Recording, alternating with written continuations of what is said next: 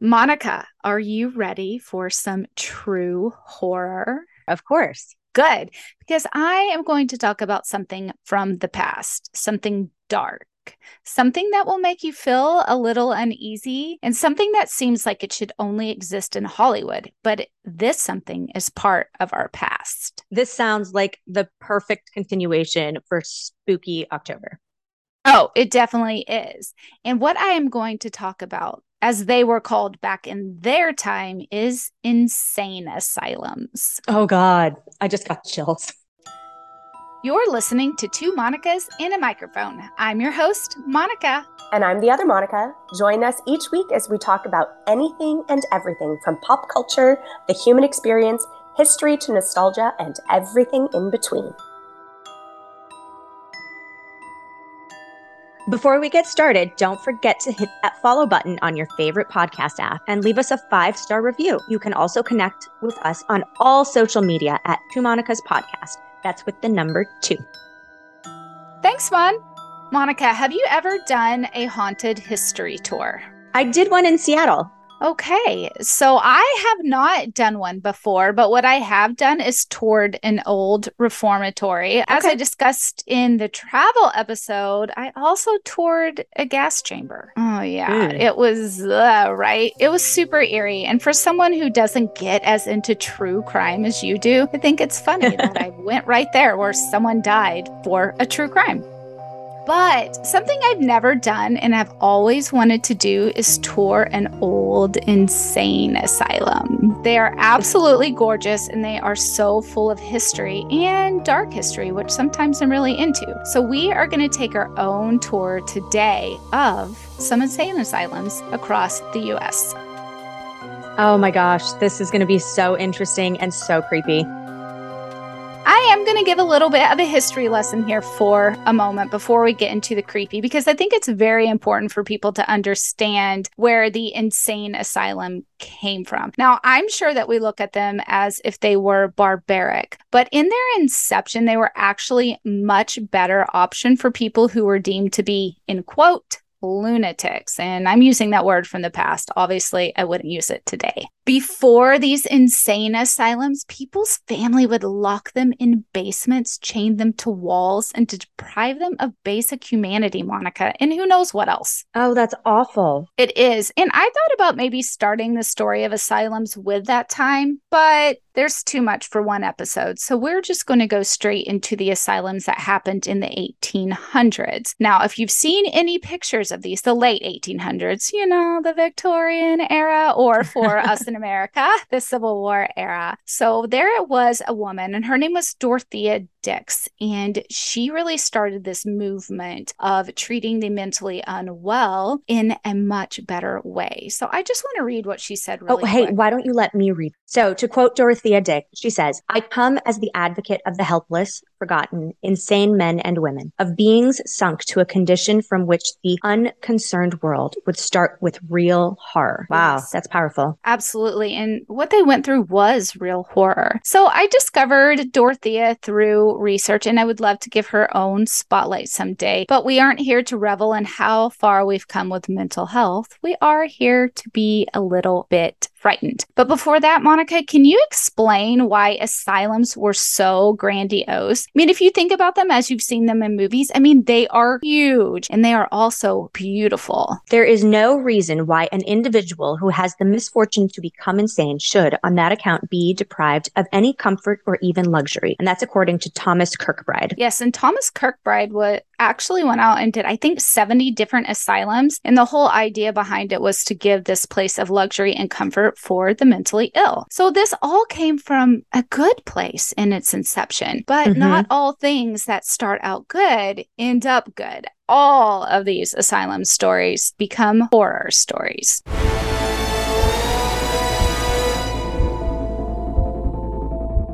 Oh, wow. And this building, I could just see horror written all over it because it is gorgeous and grandiose and it looks really old. Oh, it is really old. The construction on it began in 1858, and the building that we are talking about is the Trans-Allegheny Lunatic Asylum of Weston, West Virginia. It's actually supposed to be the second biggest hand-cut stone masonry building in the world, next to the Kremlin. If that tells anyone what we're looking at here. So its construction began in 1858, as I said before, but it didn't take its first patient until 1864. Any guesses as to why, Monica? They only had manual labor? Yeah, well, that's a good guess. I thought that was the reason in the beginning, but actually it's because, between 1858 and 1864, this little thing broke out in America called the Civil War. So yes, that makes more sense. Yeah, definitely. So this building was taken over by the 7th Ohio Infantry. And in fact, these people that took it over went on to steal nearly $500,000 that was set aside in a bank earmarked for the asylum. That's quite the theft. That should be a true definitely. crime. Yeah, it was a true crime, but it was during war. So I guess it was, they were like, oh, we don't want you to use this for bad causes. Who knows? Anyway, so the structure was occupied by both the North and the South several times. And raiders even took all of the rations and food meant for the first patients. But what I thought was interesting is that the state had set aside all of this money and had built this building to help the mentally ill. So you could see at this point, before the entire nation went into shambles, they were trying hard to do good.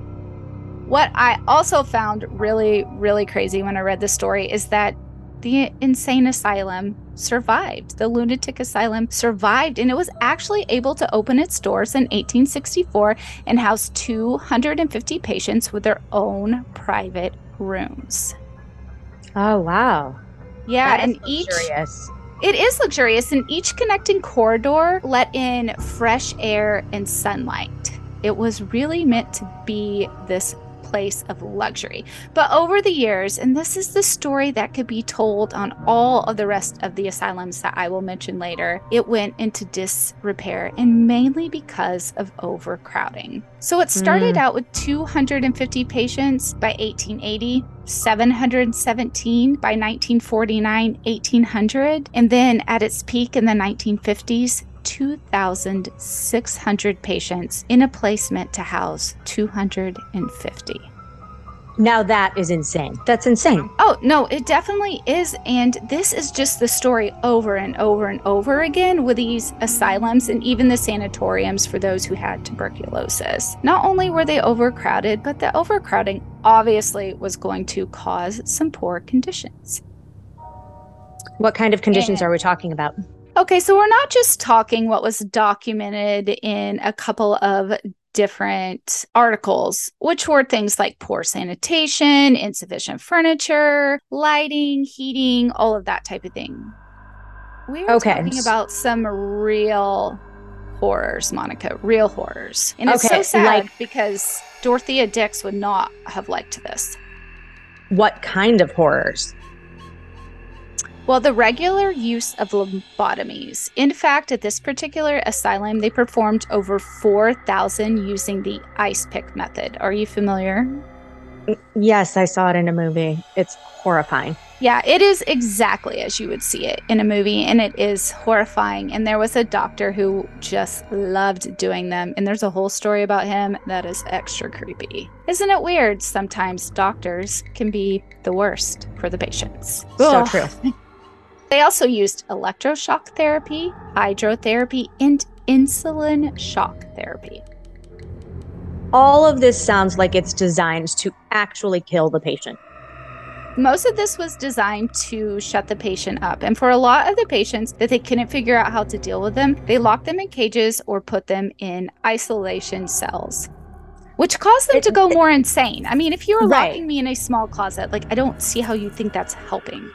It doesn't sound any different than what the parents were doing or family members were doing 100 years before. Right. So the overcrowding just caused this to happen because there wasn't enough staff. So poor choices were made. 4 to 5 patients were being crammed into those rooms we talked about earlier, the ones that were meant for the one person. And they weren't just being crammed in there. It's not like they were buying them beds. They were sleeping on the floor. Oh, God. Monica, I'm not sure how someone is judged as mentally ill today, and I'm not sure how they were judged back then. So what were some of the symptoms or ways that you could end up there? Well, I'm sure that some people who were actually mentally ill did end up there. But what is frightening to me is this list that I came up with. Over the years, you could be sent to this asylum because your husband didn't want to deal with you. For women during this time, I think that you can understand why women tried to behave. I mean, I'm not an ultra feminist in the sense that some women can be, but also I am someone who understands that women did not have it easy. And especially when you could be sent away because your husband was tired of your antics. Also, you could be sent away if your period was unstable. Yeah, right? Okay. Yeah. And to this particular asylum. But I am telling you, this is like a true documented reasons why people were sent here. This isn't Hollywood. You could be sent there if you were lazy, which I'm guessing that would probably be someone suffering Great Depression. Yeah. If you were epileptic, as we know, I think the people who are epileptic have been the subject of torture for centuries. Mm-hmm. If you were a drug addict, alcoholic, asthmatic, had rabies. And I think if you go to the vampire episode, you'll understand why. Yes. Had TB, indigestion, or this last one, I almost feel like could be used today, and that's totally sarcasm, y'all, but political excitement. Oh my God. This list is really sad because of what ended up happening to the people. They were very much dehumanized, and many things that happened there that are also horrific are that the patients committed suicide. All of this that I am sharing is documented for this hospital. Patients committed murder. Patients assaulted or raped staff. And actually, sadly, one nurse went missing for months, and her body was eventually found at the bottom of a stairwell. And that makes me wonder, one, how did you not find that body? Or two, was she kept somewhere for months and then deposited? Oh, well, all of these crimes and all of this violence it makes me understand why the place was short-staffed. I mean, why would you want to put yourself in this position? I wouldn't want to. And if you were there, you would be playing the game of survival, I feel like. And also, I think it's one of those situations where predators can easily find their prey.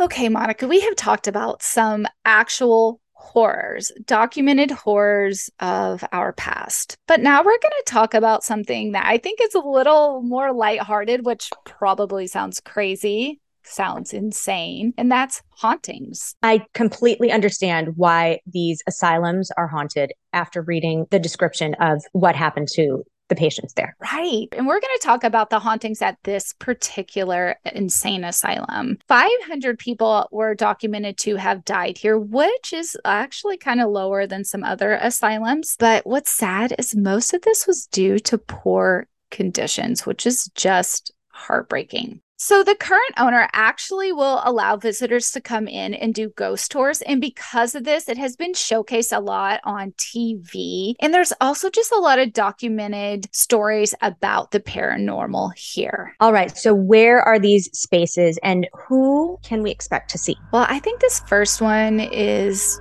pretty cool. And it is somewhat documented. So I think a little bit of it could be real, a little bit of it not. But this person is at least documented to have been born there. And her name was Lily. Born there?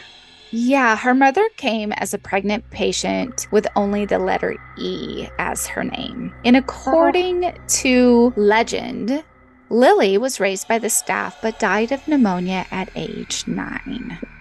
And of course, she can be found doing the typical ghost child things like laughing, giggling, playing with toys. She's a lighthearted spirit there, but probably the only one. You can also visit a room where 2 patients killed another one very gruesomely. I mean, they tried to first make it look like suicide and choke him with bed sheets, but when he wouldn't die, they took the matter into their own hands and it got really bloody, and that's enough for me. I don't need to detail it. Reading it once or twice was enough. But of course, you can still hear his moans, and you're able to visit that room. On the subject of murderers, there is one named Slewfoot, Slewfoot.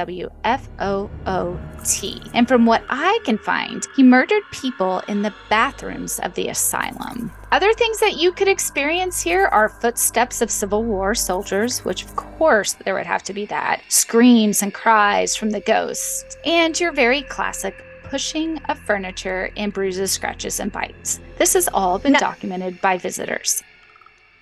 Wow. This last one, though, I've got to ask you about it. Visitors can sit in a closet in the attic, and you'll experience a rapid passage of time accompanied with a sense of calm. I would not feel calm. Would you? No. No, not at all. I would be probably terrified and trying to scratch my way out. Right. So I guess that is the supernatural part of it, is that you would feel calm versus wanting to die. That is crazy. Oh, it's insane. While some of this seems chilling, I think the most haunting part of this asylum and many others are its dark history. I mean, something that started out good and then just ended up so bad. It's no wonder that when most people talk about ghosts, it's because they're trapped here because of mistreatment, trying to get back at someone, and they just don't leave the place. So they are dark themselves. The soul is dark, making the whole experience dark. Yeah, and one of the blogs that I was reading said that they think that maybe some of the ghosts here don't realize that they're dead. And that made me think. Now, I don't know how I feel about ghosts, everyone, so this is not a commentary on that, but a commentary on the thought of if they were real. And that is, if they were real and they died and they didn't know that they were dead, that would mean that their life was so awful they didn't know the difference. Oh, that is tragic and chilling. Yes. Now, Monica, I would absolutely love to sit here for the next 3 hours and detail out all the other asylums in America. I mean, I'm not going to lie. I'm truly in my element here. I can tell it's history and it's dark and it's creepy. Yeah, so I'm like, woo. I mean, I did play my dark academia playlist from YouTube while I was detailing all of this out for today. It was a lot of fun. But for anyone else who is really curious about asylums right now, we are going to share a few that you can do your own investigating on and read blogs and watch tons of YouTube videos.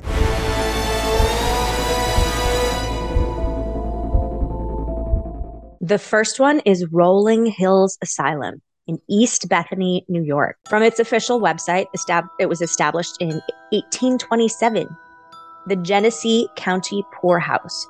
It was originally a working farm, and it soon became a refuge for some of society's less fortunate. Widows and orphans mingled with the mentally ill, and the unclaimed dead were buried on the property. Oh, God. Over 1,700 documented deaths and hundreds not recorded. It's no wonder Haunted North America rated it as the second most haunted site in the U.S. Oh, I would love to go there.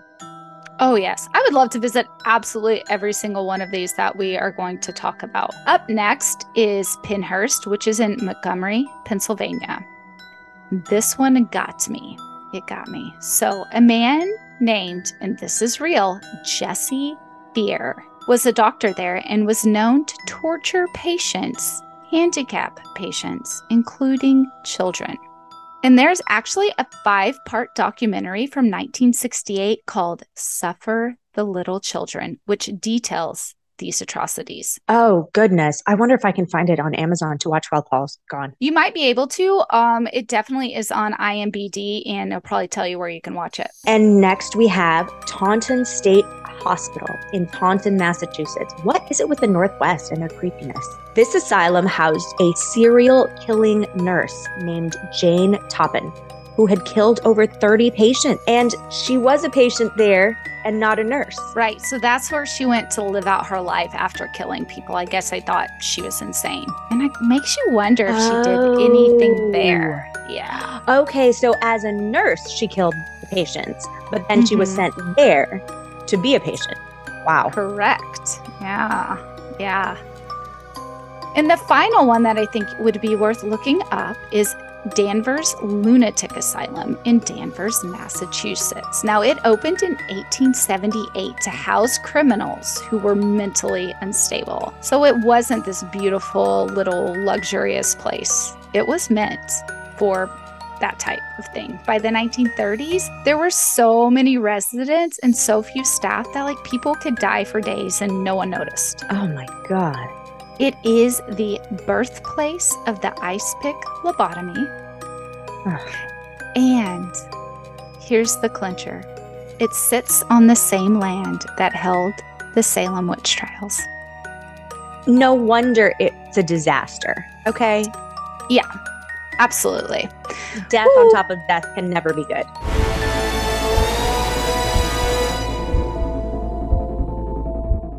All right, Monica.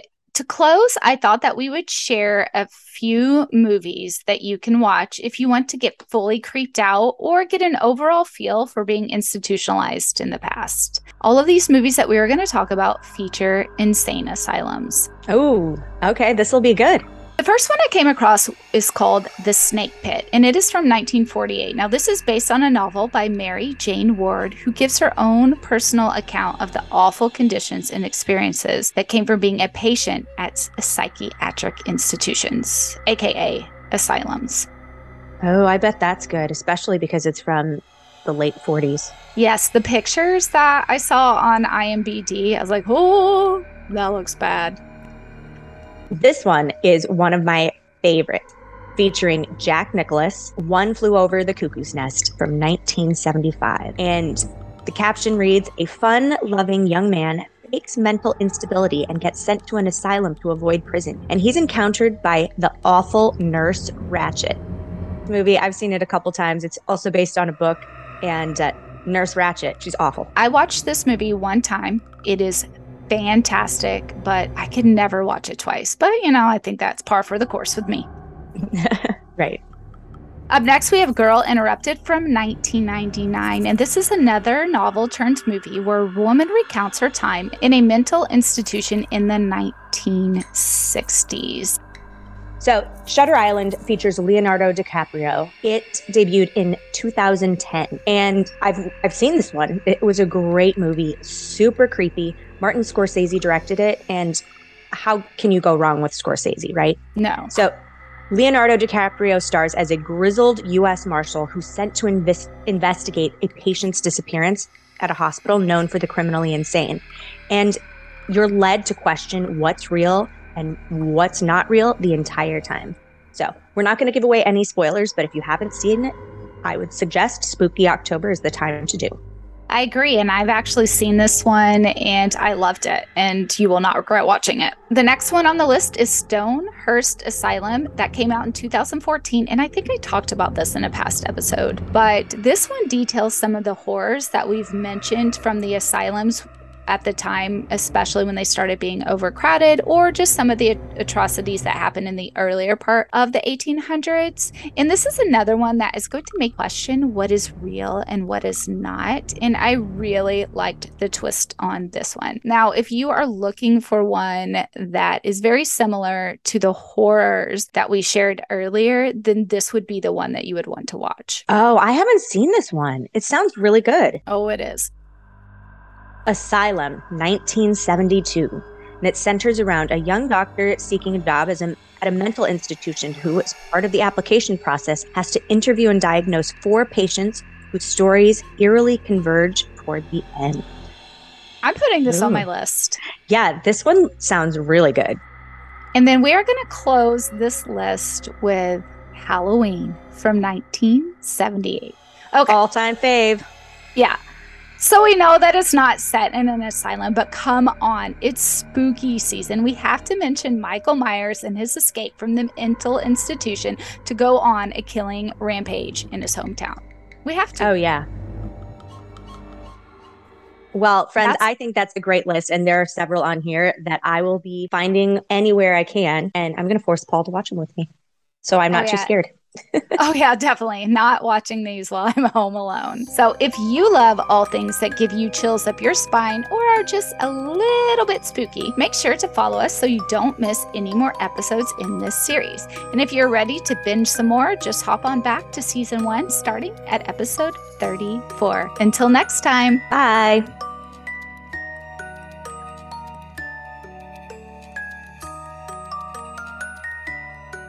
Thank you so much for listening to this episode and letting us be part of your day, whether that's folding socks, driving to work, or getting in your cardio. We're happy to provide you with entertainment about nothing serious, seriously. Don't forget to subscribe or follow our podcast so you never miss an episode. If you're loving it, leave a 5-star review on Apple or Spotify. You can follow us on Instagram at 2 Monica's Podcast. That's with the number 2. Access extended show notes and more at our website, 2monicaspodcast.com. Love this episode? Hit that share button and send to a friend who'd like it too. Thanks again, and we'll see you on the next episode of 2 Monicas and a Microphone. Awesome. That was fun.